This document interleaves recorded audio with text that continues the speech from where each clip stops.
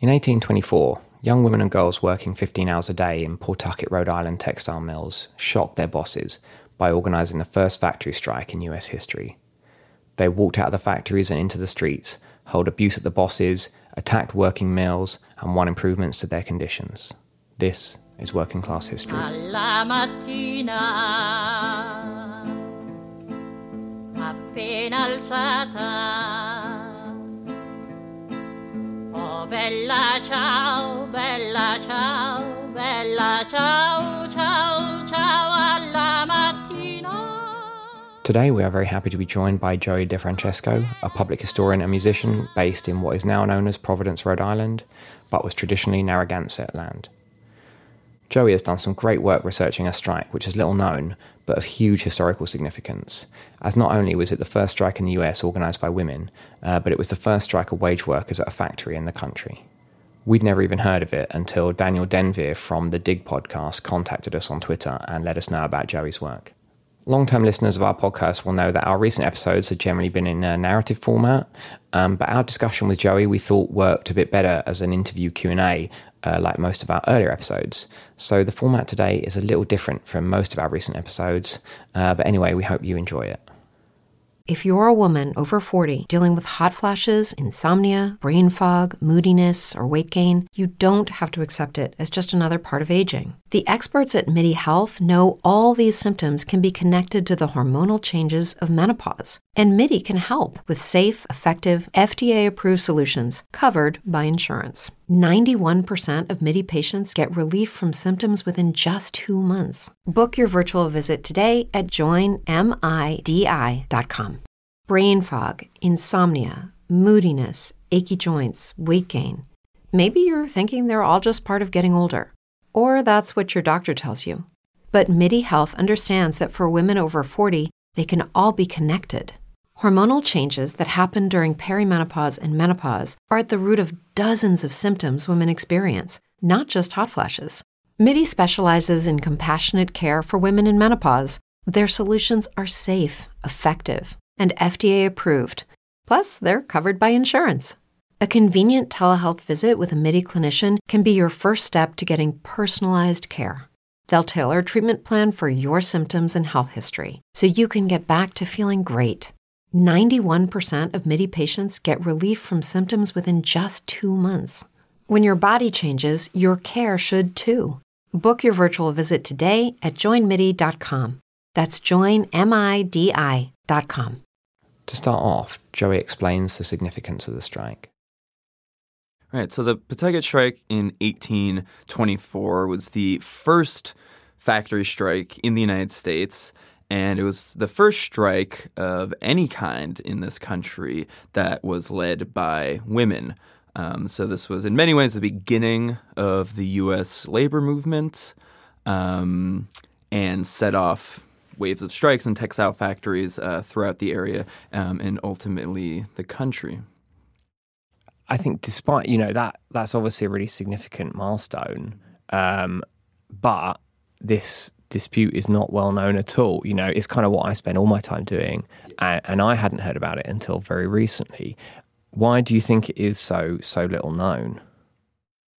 Yeah, I think there's a few reasons. I think women are often cut out of labor history, and even today, when you say working class, our imagination, the public imagination often goes to largely the white male workers, but we of course know that that's not actually who makes up most of the working class, and that has always been the case. And so these first textile strikes, both in Pawtucket in the 1820s and then the next decade in Woonsocket, Rhode Island, and in Lowell, were also led by largely young women workers.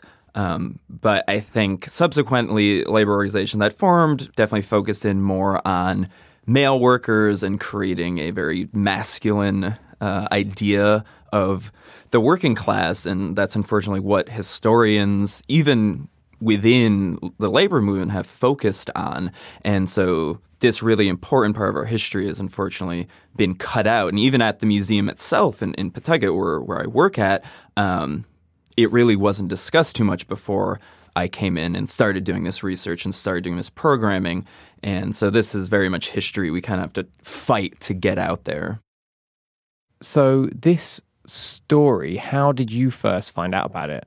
Right. So I started working at the Slater Mill Museum in Pawtucket, coming from a labor organizing background, right? I had worked, organized a union in a hotel in Providence for some years, and it's kind of coming to the museum, and so had that mindset of wanting to look at people's history and working people's history in these textile mills. And some of that was upfront and obvious, right? We talked about child labor in the mills, sort of the dangers of these factories, but a lot of the history was very much focused on kind of this like great men history, talking about Samuel Slater, who was the entrepreneur who founded the factory, and Moses Brown, who was this merchant who financed the factory, and kind of this ideology of progress coming in from the early Industrial Revolution and working people's stories cut out. So started doing more and more research and found just a couple of academic articles really that mentioned this strike, mostly by a guy named Gary Kulik, who talked about this strike, and just reading those articles and being like, oh my God, this is the first factory strike in the U.S. and we're not even talking about it where it happened. You know, there's really clear political, ideological reasons why someone might cut out this stuff if you're trying to tell a certain story of the early Industrial Revolution, and that was clearly what was happening. So upon discovering it, I started doing more research and developing specific labor history programs to talk about this strike and to talk about the issues that led up to the strike and in the immediate aftermath, because it's obviously a very important piece of our history as a country, and specifically our labor history. In terms of it being the first, has that sort of been established by a particular sort of study, or could it be possible that other stuff happened that just wasn't written, hasn't been recorded, or? Yeah, no, it's certainly possible. And, when you're looking at history from this time period, we're going off of pretty small amounts of sources. So you're looking at a few newspapers from the time that were reporting on this strike, and then diaries, really, and letters from the mill owners and their class. Unfortunately, we have very few documents from the workers themselves from this time period. So certainly it's possible in the preceding 30 years from when these factories start popping up in the U.S. in 1793 that there were some strikes.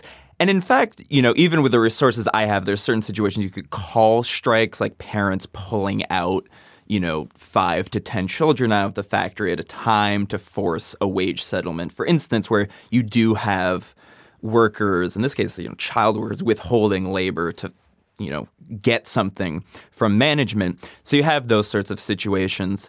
And you also have, before this, I say it's the first factory strike because you had groups of artisans, for example, cobblers who would strike even before industrialization. But from everything I've read in terms of just factories, this appears to be the clearest strike of, a substantial amount of people. You have hundreds of people participating in this to withhold their labor to, extract concessions from management.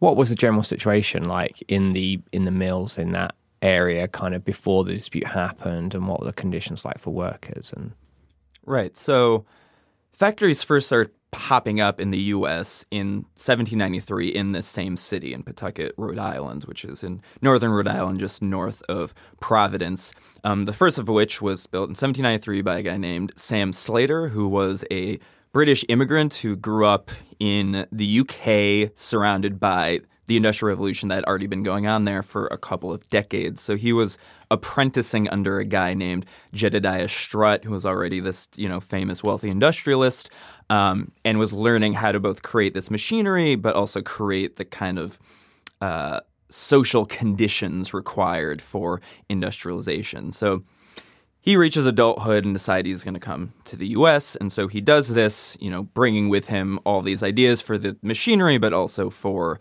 all of the social conditions required to create industrial workers and an industrial society. So he eventually makes his way to Rhode Island, gets financing from a guy named Moses Brown, who was this very wealthy merchant who had made all this money in the West Indian trade and the slave trade, various other sources.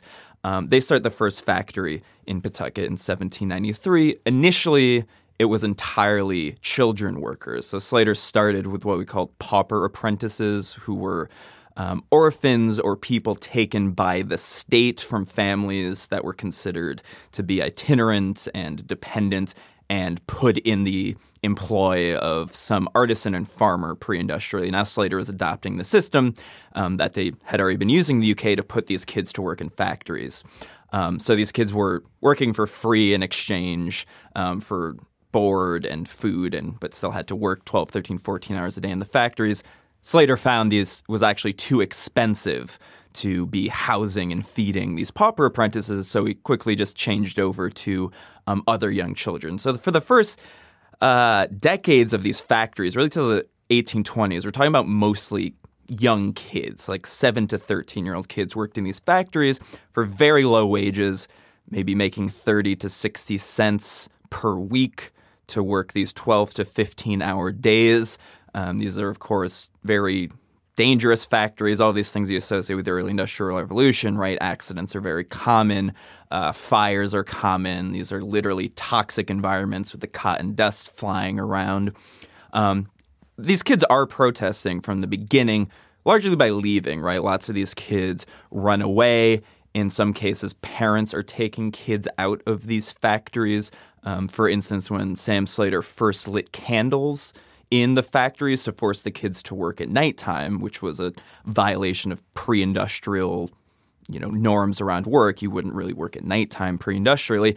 The parents were so upset about this that a number of them pulled their kids out of the factory.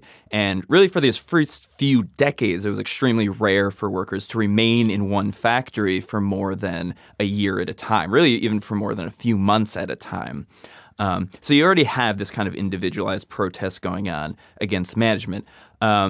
As the years go on, you start to see more intensified individual protests. There's quite a number of arsons going on in the factories. You see theft of cotton and cloth increase. Workers leaving, fleeing continues to go on. Communities are even fighting these mills in many cases. For example, when Slater first built the factory, you have to build a dam to provide the water power to the factory. When he was constructing the dam, residents in Pawtucket attacked the dam and dismantled it in a really kind of early act of industrial sabotage, maybe the first one in the U.S. And you see workers and community members throughout New England attacking dams as these mills are being built.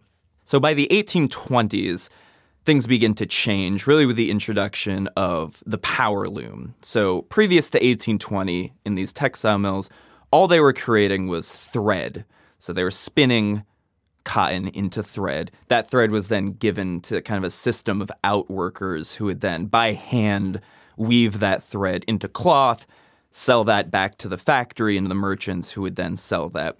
In the 1820s, though, you start to, in a big way, introduce power looms, which use water power to automatically weave cloth. So these were first introduced in the U.S. in 1813 in Lowell, then start to get adapted in Rhode Island in the 1860s, but big way, 1820s. So when this happens, we go from having children be the biggest part of the workforce to still a substantial but a much smaller part of the workforce. From about 1820 to 1830, kids go from being 70 to 80% of the factory workforce to around 30%. And most of that change is made up of young women who begin to enter the workforce to staff these power looms, which are a bit too complicated and fast for really young kids to operate. So young women, in the milliner's mind, were the next or cheapest, most exploitable source of labor. So you start to get these young women coming into the factories in big ways, but mill owners are still, of course, treating them like young kids, paying them, half to a third as much as the men who are in there, and exploiting them in these ways. So that's kind of where we stand in 1820, right before the strike begins. Cool. Thanks. That's a really helpful overview. I guess I'd like to ask something about the slave trade, because I think a lot of people talk about the slave trade, even sort of people on the left talk about the slave trade as if it was something that kind of predated capitalism and was kind of a pre-capitalist thing, which was then sort of superseded. But, in places like the UK, obviously, slave owners were compensated for the loss of their slaves when it was made illegal. And so these slave owners were given huge injections of public cash, which they then used to start businesses, which really kind of fueled the Industrial Revolution there. And you've already kind of mentioned that, part of this factory was originally set up with, money derived from slavery. So maybe could you say something else about the relationship between slavery and the industry? Yeah. There's a deep relationship between the rise of industrial capitalism in the U.S. and slavery and the slave trade, coming from a few points. So firstly, just the capital that went into industrialization is largely coming directly from the slave trade and then also from merchants making enormous amounts of money in the Northeast U.S. From the West Indian trade, which was largely New England merchants creating goods in the North and then trading them to largely sugar plantations, which were, these massive slave plantations in the West Indies and accumulating wealth that way. So just in this case, Moses Brown, who is the namesake of Brown University in Providence, Rhode Island, gained his fortune somewhat directly through the slave trade. He did later become an abolitionist, but helped finance some slave voyages, and also through this trade in the West Indies. So a lot of his capital, which was then gone into these factories, is directly coming from the slave trade. This was also true of other Rhode Island capitalists. So, for example, James DeWolf was one of the biggest, most infamous Rhode Island slave traders. Also started the Arkwright Manufacturing Company in Rhode Island using his capital from the slave trade. You also have the Hazard family in southern Rhode Island who were big slave owners, actually ran slave plantations in southern Rhode Island, some of the biggest slave plantations in the northern U.S., largely during the pre-revolution era, use a lot of that capital to start the Peacedale Manufacturing Company in Rhode Island. So a lot of the initial capital starting these places coming directly from the business around slavery. And then the factories themselves get even more deeply involved in that because they're making cotton thread. That cotton is coming from the southern U.S., right? This is the demand side of the cotton economy. Okay, so 1793, when the first factory is opened in Rhode Island, is incidentally the same year that Eli Whitney invents the cotton gin. So the combination of the demand suddenly created by these northern factories and the invention of the cotton gin, and of course many other factors, results in a really rapid, dramatic increase in slavery because all of a sudden slavery, the plantation economy, is so much more valuable than it was immediately post-revolution because now there's this staple crop that can be grown down south in the U.S. that there's a huge demand for both in the U.S. and in the U.K. and other factories in Europe. So as industrialization is developing in the northern U.S., you see a simultaneous massive growth of slavery where it is already in South Carolina, in Georgia, and then the dramatic expanse of slavery further west, and it gets more and more dense and continues to grow to fuel the northern factory economy right up until the Civil War. So especially in the North, we have this kind of fantasy that slavery was something that built the Southern economy, but in fact, this was one big integrated cotton economy. And in Rhode Island, you get this extra piece where a lot of these factories became specialized in what was at the time called Negro cloth, which was cheaply made clothing specifically designed to clothe enslaved people on these plantations down south. So a lot of the stats say some 80% actually of these textile mills in Rhode Island came to participate in this trade somehow, particularly that Peacedale Manufacturing Company in southern Rhode Island that was itself built with slave trade money. So you have this cycle going on where you have cotton coming from down south, being bought by these northern factories, being made into cheap cloth in Rhode Island, and then being sold back to slave plantations to clothe enslaved people there. So there's really deep intimate connections between all of these things going on. Yeah, that much is clear. What were the sort of demographics like, especially in terms of, immigrant groups? Mm-hmm. So at this point, most of the workers in these textile mills were white American-born workers, people of color, of whom there were a significant number in Rhode Island, were systemically barred from the textile industry. And we hadn't quite gotten the waves of immigration that were going to come in subsequent decades into the mills. So these are largely people from the surrounding towns who were recruited by the mills directly in some cases, or who, again, had no other economic options and so were migrating into these industrial centers to work. In coming decades, you get bigger waves of Irish and French-Canadian immigrants are the first two big groups to come into Rhode Island factories in big numbers. But at this time, it's largely people from the surrounding areas. So what were the main kind of grievances of the workers that led to a strike? Right. So introduction of factories brought with it a total transformation in just how people worked within a generation or two. So these were largely people in these early factories who were farmers, maybe small artisans around Pawtucket, who were then, because of like an encroaching market economy, because of dwindling, land quality or just loss of land, are now being forced into this market factory economy.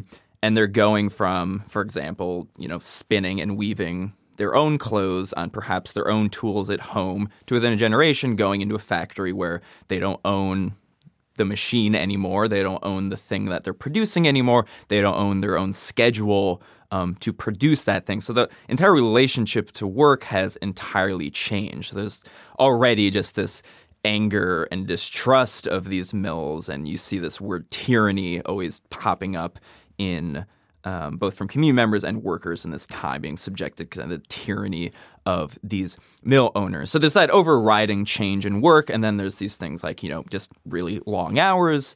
Certainly in an agricultural environment, people would work long hours some parts of the year, planting, harvesting season, but now you're working in a mill the same 13 to 15 hours every single day of the year, according to the bell. You have overseers watching your every movement. So the structure of work and the time is a big thing happening here. And then you have wages, which were ultimately the tipping point here. Wages were pretty low even by the standards of the time. The best evidence of that is that, again, workers were just constantly moving between jobs trying to find the better wage in the area, and that workers would simply leave the factories if they had any other options, right? This was not where anybody really wanted to be unless they had to. And so in 1824, what happened that specifically set off the strike was that all of the mill owners in Pawtucket, so this wasn't just one or two mills, this was the mill owners in the city colluding as a class to set and fix wages. And they met in late May of 1824 in Pawtucket, Rhode Island, and decided to extend the workday for all workers in the city by an hour, and then specifically to cut by 25% the wages of weavers. And not accidentally, all weavers were these young, mostly teenage women in the city. So this is what immediately set off the strike. And the very next day, the strike began. Is it clear from the evidence how the strike began? Yeah, so we do sadly not have documents from the workers themselves. We do have newspapers largely owned by the employing class who are reporting on this. And so you get this very biased thing where they're being very putting down the workers and speaking in this very kind of paternalistic way. But you can read between the lines as to what's happening. And the newspapers say that immediately when the mill owners passed down this notice about the wage cuts and the hour increase, 102 women walked off their job and had a meeting, and were told that the, quote, like most talkative of the women was placed in a chair, and they collectively decided to not return to work until their previous wages were restored. So you had this leadership of 102 women who all met and just decided the very next day to not return to work. And then the papers, the documents suggest that a lot of the community and other workers soon joined them. I believe the phrase they used in this one article is said, many joined them who, quote, were not interested in the affair. So take that to mean probably community members who were upset about, the mills taking over politically and economically their communities. And so by most guess, we had probably at least a few hundred people involved, both workers, the women, but also men at these workplaces, and the children, all on strike together, walking out of these factories. Do you know how the strike spread to other workplaces? Yeah, I can't say exactly, like their communication strategies. These are relatively small places at the time. So, it's still a small city, even though it was this, for the time a large industrial village, seemed to spread quickly between workers and between community members where, again, after the first day, most of the newspaper accounts and the millers' accounts say all of the mills in the city were shut down pretty quickly. And the strike began to grow and develop and become increasingly militant in its tactics. So at first, the mills are shut down, and then we start getting reports that what's described by these mill owner newspapers as a mob going off to the mill owner's mansions. So at this time period, the wealthy hadn't developed the pattern of kind of building their mansions far away from everyone. In most cases, mill owners are building houses, very decadent mansions, like directly overlooking these mills. So what's described is that the workers and community members, hundreds of them, marched over to the mill owners' houses and were yelling and insulting them all day. On those same days, we have reports that windows in these mills were smashed, and it continued to grow and accelerate and become more militant until after about a week, one of the mills was set on fire under mysterious circumstances. No one publicly took credit, but it was pretty obvious what was going on. One of the mills was set fire, and the day after this mill was set on fire, the mill owners kind of conceded and agreed to negotiations. Okay, I think maybe there's a lesson in there for exactly. for people in industrial disputes today, or maybe not. Yeah. Who knows? Right, so the employers presumably had never seen anything like this before. But did they try any ways to fight back and bring the strike to an end earlier? From what we know, during the strike itself, there's no evidence of retaliation in the immediate by management. Afterwards, we see many things happen. But during the strike, we don't have good evidence that there was any immediate fighting back. I think part of it was that this was just unprecedented, right? This had never happened. Slater, when he was in the UK working under Strutt, had seen massive, more violent strikes than what we were seeing here. But for the most part, these mill owners were really caught off guard, and as revealed by their statements later, really didn't think this was going to happen, right? They have these statements saying, women in the town are already making extravagant wages for being women, and just expected, I think, people to just accept this. And so I think we're very surprised at this coming, and within a week, again, agreed to come to the negotiating table. So the strike had, not complete success. Workers didn't get everything they wanted, but was successful in a way that in a decade you don't see strikes being as successful, because at that point, even a decade from now, mill owners had acquired more tools to sort of more directly oppress and deal with these kinds of collective actions. With Lucky Land Slots, you can get lucky just about anywhere. Dearly beloved, we are gathered here today to... Has anyone seen the bride and groom? Sorry, we're here. We were getting lucky in the limo and we lost track of time. No, Lucky Land Casino, with cash prizes that add up quicker than a guest registry. In that case, I pronounce you lucky. Play for free at LuckyLandSlots.com. Daily bonuses are waiting. No purchase necessary. Void where prohibited by law. 18+. Terms and conditions apply. See website for details. With the Lucky Land Slots, you can get lucky just about anywhere. This is your captain speaking. We've got clear runway and the weather's fine, but we're just going to circle up here a while and get lucky. No, nothing like that. It's just these cash prizes add up quick. So I suggest you sit back, keep your tray table upright, and start getting lucky. Play for free at LuckyLandSlots.com. Are you feeling lucky? No purchase necessary. Void where prohibited by law. 18+ terms and conditions apply. See website for details. Yeah, that's another thing that I wanted to ask. So at that time in Rhode Island, how was law enforced? Right. So this is a great question. law enforcement in these mill towns, which were sort of separated from the big urban centers, like from Providence, did not have formally established police forces. And actually the first ones that develop are requested by mill owners explicitly in reaction to labor action. So the first one that I'm aware of is in 1814, even a whole decade before this strike. Mill owners in Pawtucket petitioned the General Assembly of Rhode Island for the creation of a local police force, because even at that point they were finding this new factory working class so disorderly, even just culturally, right? By most accounts, there was people sort of drinking. There was a freer sexual attitudes going on than these middle and upper class mill owners would have liked, and they were trying to enforce this Protestant morality, and so establishing churches and moral societies and these sort of things. And part of that host of the moral machinery of the factory village was also the creation of police force in 1814.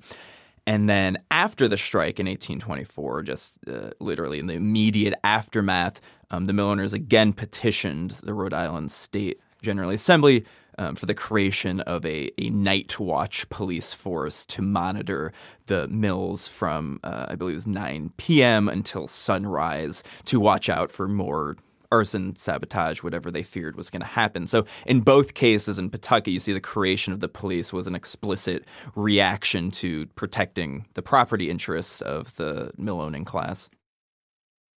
Yeah, which I think is something that often gets forgotten nowadays, where we think the police have always been around. And of course, that is not the case. In the media coverage of the dispute, can you see, what you often see in disputes now, that, the media attempted to, drum up fear or anger against the strikers? Yeah, definitely. There's not a ton of articles. These publications weren't coming out as frequently now, of course. But for the most part, these were newspapers written by and representing the mill-owning class. The next decade, in the 1830s, you get the first labor newspapers in the area, the New England Artisan, and also the women in the Lowell mills start some of the first publications run by women in the country. They're also run by these textile mill workers, but at the time there wasn't many worker organs publishing things. So they do, they describe the strikers as mobs or, disorderly assemblages of people, and just make them seem, terrible. And reading it nowadays, it's almost comical because it seems like, like the Monopoly man talking about workers or something. But that is how they're describing them at the time. So to understand what's going on, it's not that hard to read between the lines, but yeah, the press is definitely against the working class in the city. And, when the dispute ended, do you know what specifically were the terms of the settlement, or roughly? And so sadly, we don't know exactly what they agreed upon. What we do know is the newspaper says there was a compromise reached between the employed and the employers, is the specific phrase that they use, which for the time is extraordinary because, again, strikes around this time, you read about them and they can be these heroic, well-organized things, but are typically crushed by management and by the capitalists. So to have a strike, the first one, be even somewhat successful is a pretty extraordinary thing. And again, this is being led by really teenage women here in Pawtucket. And we also know that immediately after, the mill owners felt the need to issue a public statement, which they released. Again, the same group of mill owners who had cut wages initially put out this very defensive public statement in which they really go to explain, why they felt they had to cut wages. They again appeal to these kind of gender divisions and sort of suggest that these women were making even more money than unskilled men were, trying to kind of, instill that gender division among workers. But really come off as kind of defensive, which again, for this time period, is unusual and speaks to the power of these workers, and that they really caught these capitalists off guard by this collective action and succeeded to some extent. And, you can imagine that they would not have been happy by that, especially these people who back then probably would have literally been the sort of stereotypical capitalist, like top hat wearing people that look down on their employees, especially as they would have been mostly women and girls who had, beaten them. Did they try to subsequently, take steps to penalise ringleaders and that sort of thing? Yeah, it's unclear if anyone was specifically targeted and fired in the immediate aftermath of the strike. What we do see is an immediate stepping up of means of control among the mill owners. So again, in the immediate aftermath of the strike, you get the creation of this nighttime police force in the city. You see an acceleration of these attempts to control worker through, again, the moral machinery. So in 1826, Pawtucket mill owners petitioned the state legislature to create a more extreme temperance law in the city. To cut down on drinking. You see the increased creation of more churches and Sunday schools in the area. Shortly after the strike, mill owners start having these annual 4th of July parades where they have all these banners celebrating industry and American industry and kind of tying it to a certain kind of patriotism. You also see more kind of direct means of control, like accelerating rates being demanded of workers, stiffer fines and punishments being instilled across the working class inside of these mills, and just kind of a clamping down within all of these factories. Again, we can't say specifically who was punished here, but it was certainly a trend at the time that workers could and would be blacklisted. It was the trend for workers to really use their mobility against capitalists, to kind of move and negotiate better rates across factories.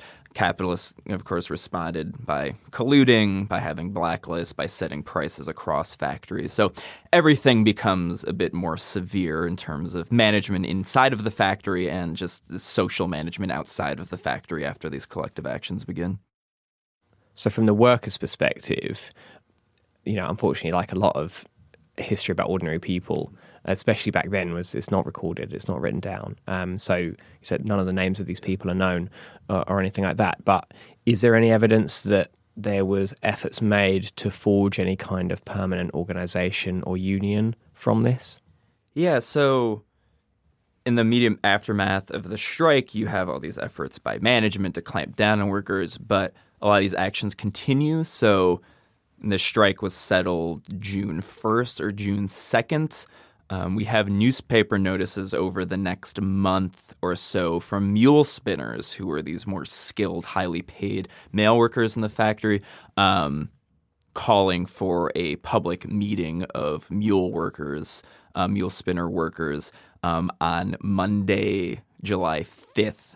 At noon, I believe. So they specifically called a meeting to organize mule spinners during a workday, in the middle of the workday, effectively calling another strike. Sadly, don't have minutes or other recordings of what happened at that mule spinner meeting, but certainly the energy from this strike continued, and it's also good evidence that these women were able to, collaborate and have a sympathetic element and solidarity with male workers, and that management's efforts, at least at this time, to kind of divide upon gender lines were not successful as much as they hoped. You also see another mill was burned down by arson in this very same year. So these actions are continuing throughout the year.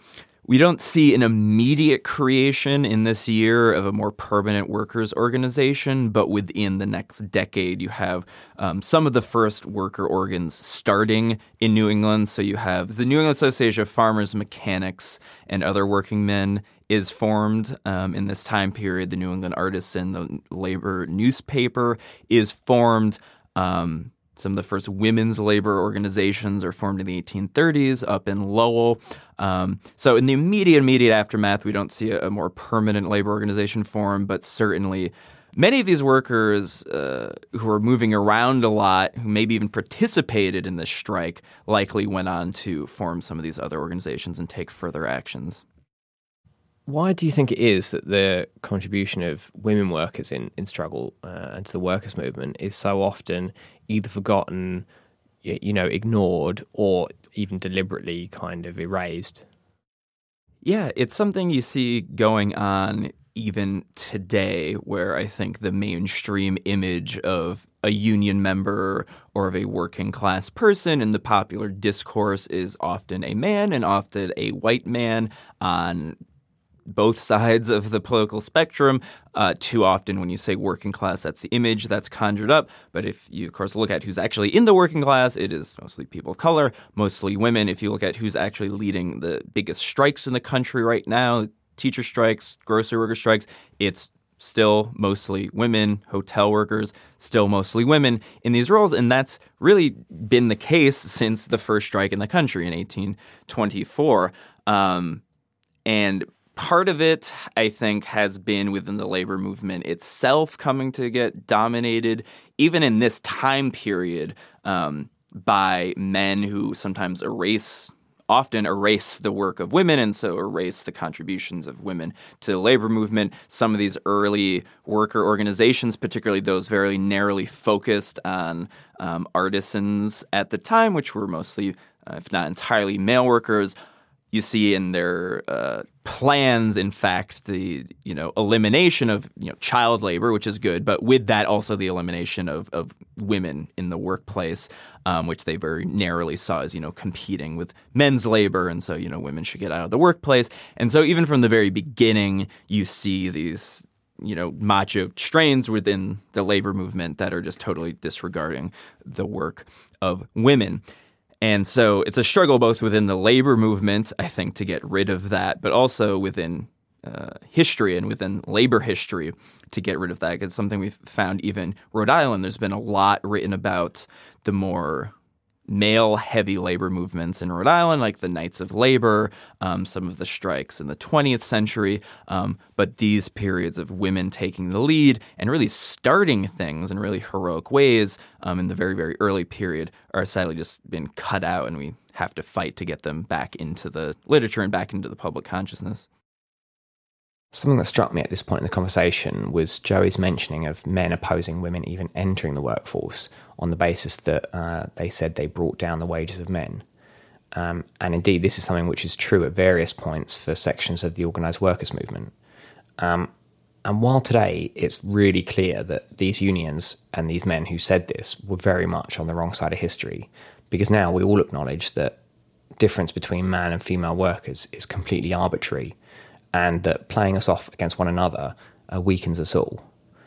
But some in the workers' movement today make the same argument about people born on different sides of arbitrary lines drawn on a map, and argue that people from different bits of the map shouldn't be allowed into our bit of the map because it'd bring our wages down. But logically, this makes even less sense, and ultimately helps the employers by dividing us up and making us fight amongst ourselves. Yeah, absolutely. It's still a big problem that people have that, very kind of nationalistic, protectionist view of how we're going to win in labor. Like, we're of course not going to win anything by just putting up walls around our city or country or whatever and just saying, okay, this is better because now we don't have to compete with anybody else. It's never worked. It didn't work, in the early 19th century. And it's not going to work now. I mean, in addition to being immoral and bad politics for so many other reasons, it's not an effective strategy for anyone. Yeah. And I think there's some other interesting parallels and, things you describe about the time and the ways that workers resisted. So do you think there's parallels between that sort of struggle and similar ones that were going on in industrial England at that time and more contemporary ones going on in the garment industry in places like Bangladesh?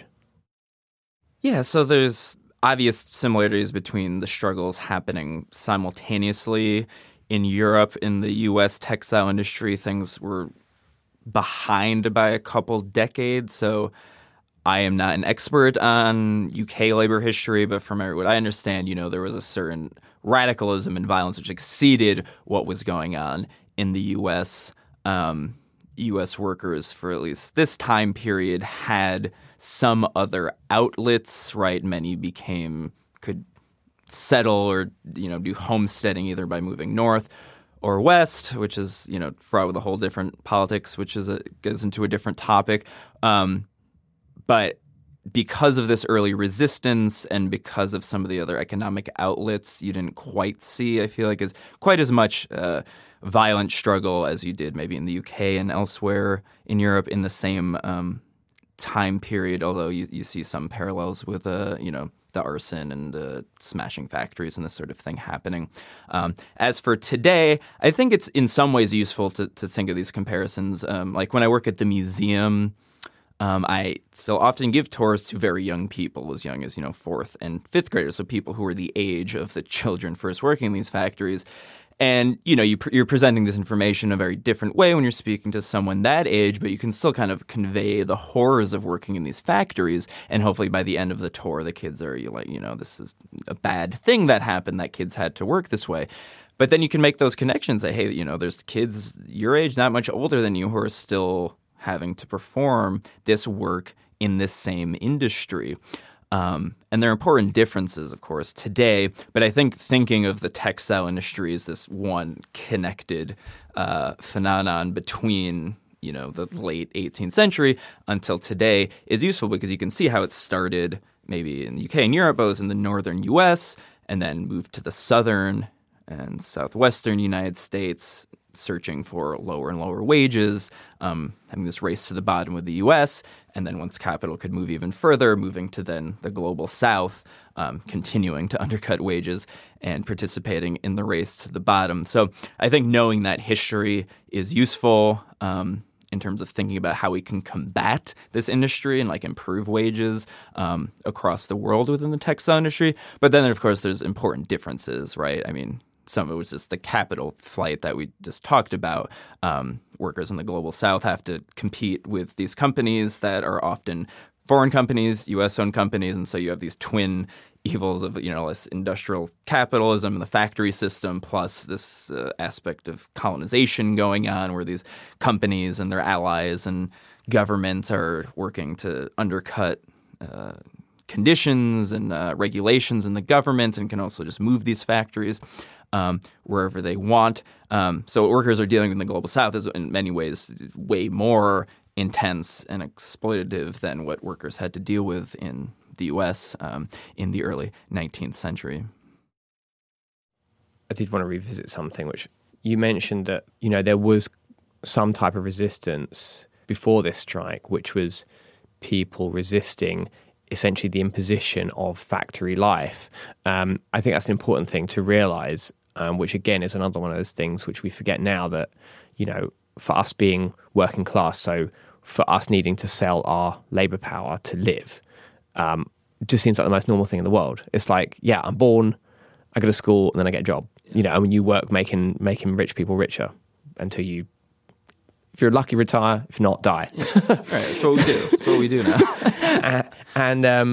But again, I think, looking at things in history does sort of show us that was not always the case. This is a recent situation that's been foisted upon us. And when it was foisted upon the people initially, they did resist it because I think we can sort of feel it often on a Monday morning, that this is not natural, this is not how we're supposed to live. But back then people knew what it was like to live before that, in other ways of making a living and other ways of... Yeah, no, absolutely. And that's, I think, part of why this history is so important, because I give these tours to people, and some people just, come not knowing any of the history, and it's very surprising. You say, oh, this is the first textile factory in the U.S. in 1793. So it presents this thing as, there was a time before industrial capitalism ran the world, which kind of opens the possibility there can be a time after it, right? So knowing that history can open up new possibilities for the future as well. But you're right. The conventional ideology imagines, these factories first came down, by these merchant gods who gave us these factories, and everyone was happy that they had jobs finally, and they didn't just have to sit around in the dirt anymore and now have jobs. And it's very much the same imagination that a lot of people have for these factories moving to the global South, right? They say, oh, it's fine. This factory is moving to Bangladesh and putting people in these terrible, dangerous working conditions because, what else were they doing, or what else are they going to do? And it's a similar ideology to how we imagine how factories emerge first. But as we see, there was resistance from the very beginning. And we were talking about the dams and community members dismantling the dams. That was before the factory was even built. That was 1792 that dam was built. So even before the first factory is there, people are resisting these factories. And then from the first year, people are leaving if they can. Right, there's these letters between Sam Slater and Moses Brown saying he can't keep half the spindles in motion in the factory because they just couldn't get people to work in the factory because you just didn't do it unless you had to. And when you could leave, you left. So you see this resistance from the very beginning, people just leaving. You see things like during harvest times or when a particular berry is in season, the whole workforce would just leave and do that. So there's this big fight on management's part to kind of train workers out of these pre-industrial work habits where they would do whatever they want and like very much valued their time. One of the symbols of this that you can still see in Pawtucket, Rhode Island, if you're driving up 95, is there's a clock on what was then the Congregational Church in Pawtucket. It's not the original one anymore. The church had burned down a couple times. So there's still this clock face, and that was erected in 1828 by workers themselves because with these early factories, mill owners would ring in and out workers using the mill bell, right? And before the mill bell, it's kind of the first alarm clock or something telling you have to go to work at this time. Nobody really used clocks. Really only like merchants, wealthier people had clocks maintaining time on a strict schedule. The mill bells are the first time telling you, okay, you got to work this 15 hours a day and do it every single day of the year. And so this is bad on its own, right? Millers are taking a monopoly of the concept of time and even introducing a very new concept of time and imposing it on all these people. But they can manipulate that to however they liked, right? This still happens today. I know I've worked in restaurants, for example, where you get your paycheck at the end of the week and it says, oh, you worked whatever 33 and a half hours. And you're like, no, I worked an hour more than that. And you got to go back and forth and fight about it. Well, it's even easier for them to do that when nobody had a clock, nobody had any other access to the concept of time. So in 1828, an explicit reaction to this, workers and community members in Pawtucket raised what was a big sum at the time, $500, and had this big clock face erected in this church that was at the time one of the highest points in the town, so people could monitor and kind of take back the monopoly over this new concept of time that mill owners had established. So yeah, from the very beginning, people are fighting this stuff, and it gives us some sense that there can be a time after this stuff. Yeah. Yeah, no, completely. And that talk about time is another really important concept that is something that we all take for granted now. And it just seems like the most natural thing in the world, just like wage labor and being ruled by the clock. So I think, it's good to think about these things, this is recent history. It's not, it's not like really old or anything. It's pretty recent. And so many things which now are inconceivable to think of differently were completely different back then. And so we've got to try and set that mentality to thinking about a post-capitalist world being a possibility because, things can change in ways which we do find completely inconceivable right now. And that's a really excellent, point and illustration of that. Yeah, no, absolutely. I was, just to give one more thing, I was just reading an article because I was kind of going back through information to do this interview, and I was reading an article by a sir named Jonathan Prude who was studying mill villages around the same time period in Dudley, Massachusetts, which is nearby, much more isolated. And the point he was making was that this was actually a more docile workforce there. There were comparatively fewer strikes, fewer work disputes than in places like Pawtucket, which was this bigger industrial village. But even then, he says, mill worker attendance at work was something around 70% in the best years. So this was the most docile, kind of complacent workforce. It's still only showing up to work 70% of the time, and that was much lower in some of these other factories, particularly in the early years. And you think about that and you say, man, we've just ceded so much ground that we have to go to work more than 70% of the time, right? It's like funny to think about now, but not that long ago, that was like as much as management could expect, But yeah, you see, as we discussed, the mill owners in 1824 were all colluding with each other, had created a union of the capitalist class already 30 years into this thing. But there's letters even from 1824 within the first decade that was looking at from Moses Brown to Sam Slater. So Moses Brown was the investor in the first Slater factory, but then they kind of split ways and each started their own factories, which were in some ways in competition with each other. But the letter from Moses Brown to Sam Slater says, I think it's in all of our best interests if we stop competing for workers, if we stop competing for rates, etc. So the first decade of industrial capitalism, the capitalist class is already figuring out they're going to work in concert with each other, which of course they've continued to do till today, and we need to do the same thing back to them. But they figured this out very, very quickly that if workers can just play capitalists against each other, it's going to be in the workers' interest. Yeah. The employers were very much taken by surprise with this strike, so they didn't really know how to deal with it. Now we're in a very different situation, as employers, with the help of the state, have had nearly 200 years since to develop mechanisms to try to combat their workers, from police violence to blacklists to systems like Fordism and Taylorism to complex union laws which tie workers' hands behind our backs. But we can still learn lessons from these past struggles and take inspiration from them, to help us organise and fight in the present.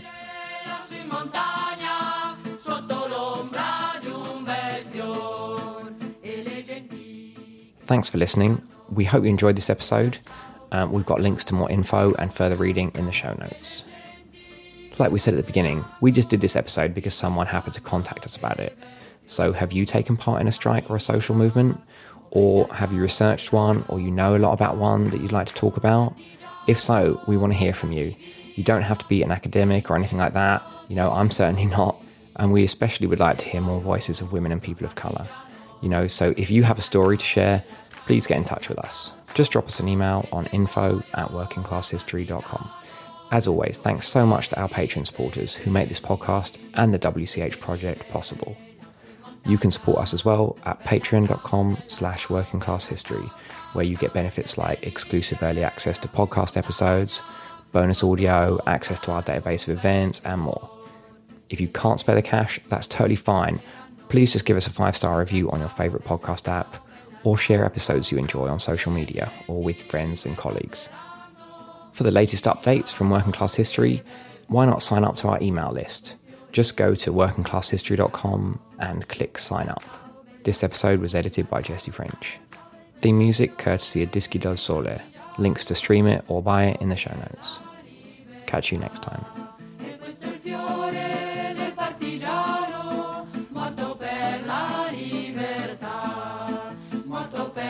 With Lucky Land Slots, you can get lucky just about anywhere. Dearly beloved, we are gathered here today to... Has anyone seen the bride and groom? Sorry, we're here. We were getting lucky in the limo and we lost track of time. No, Lucky Land Casino, with cash prizes that add up quicker than a guest registry. In that case, I pronounce you lucky. Play for free at LuckyLandSlots.com. Daily bonuses are waiting. No purchase necessary. Void where prohibited by law. 18+. Terms and conditions apply. See website for details.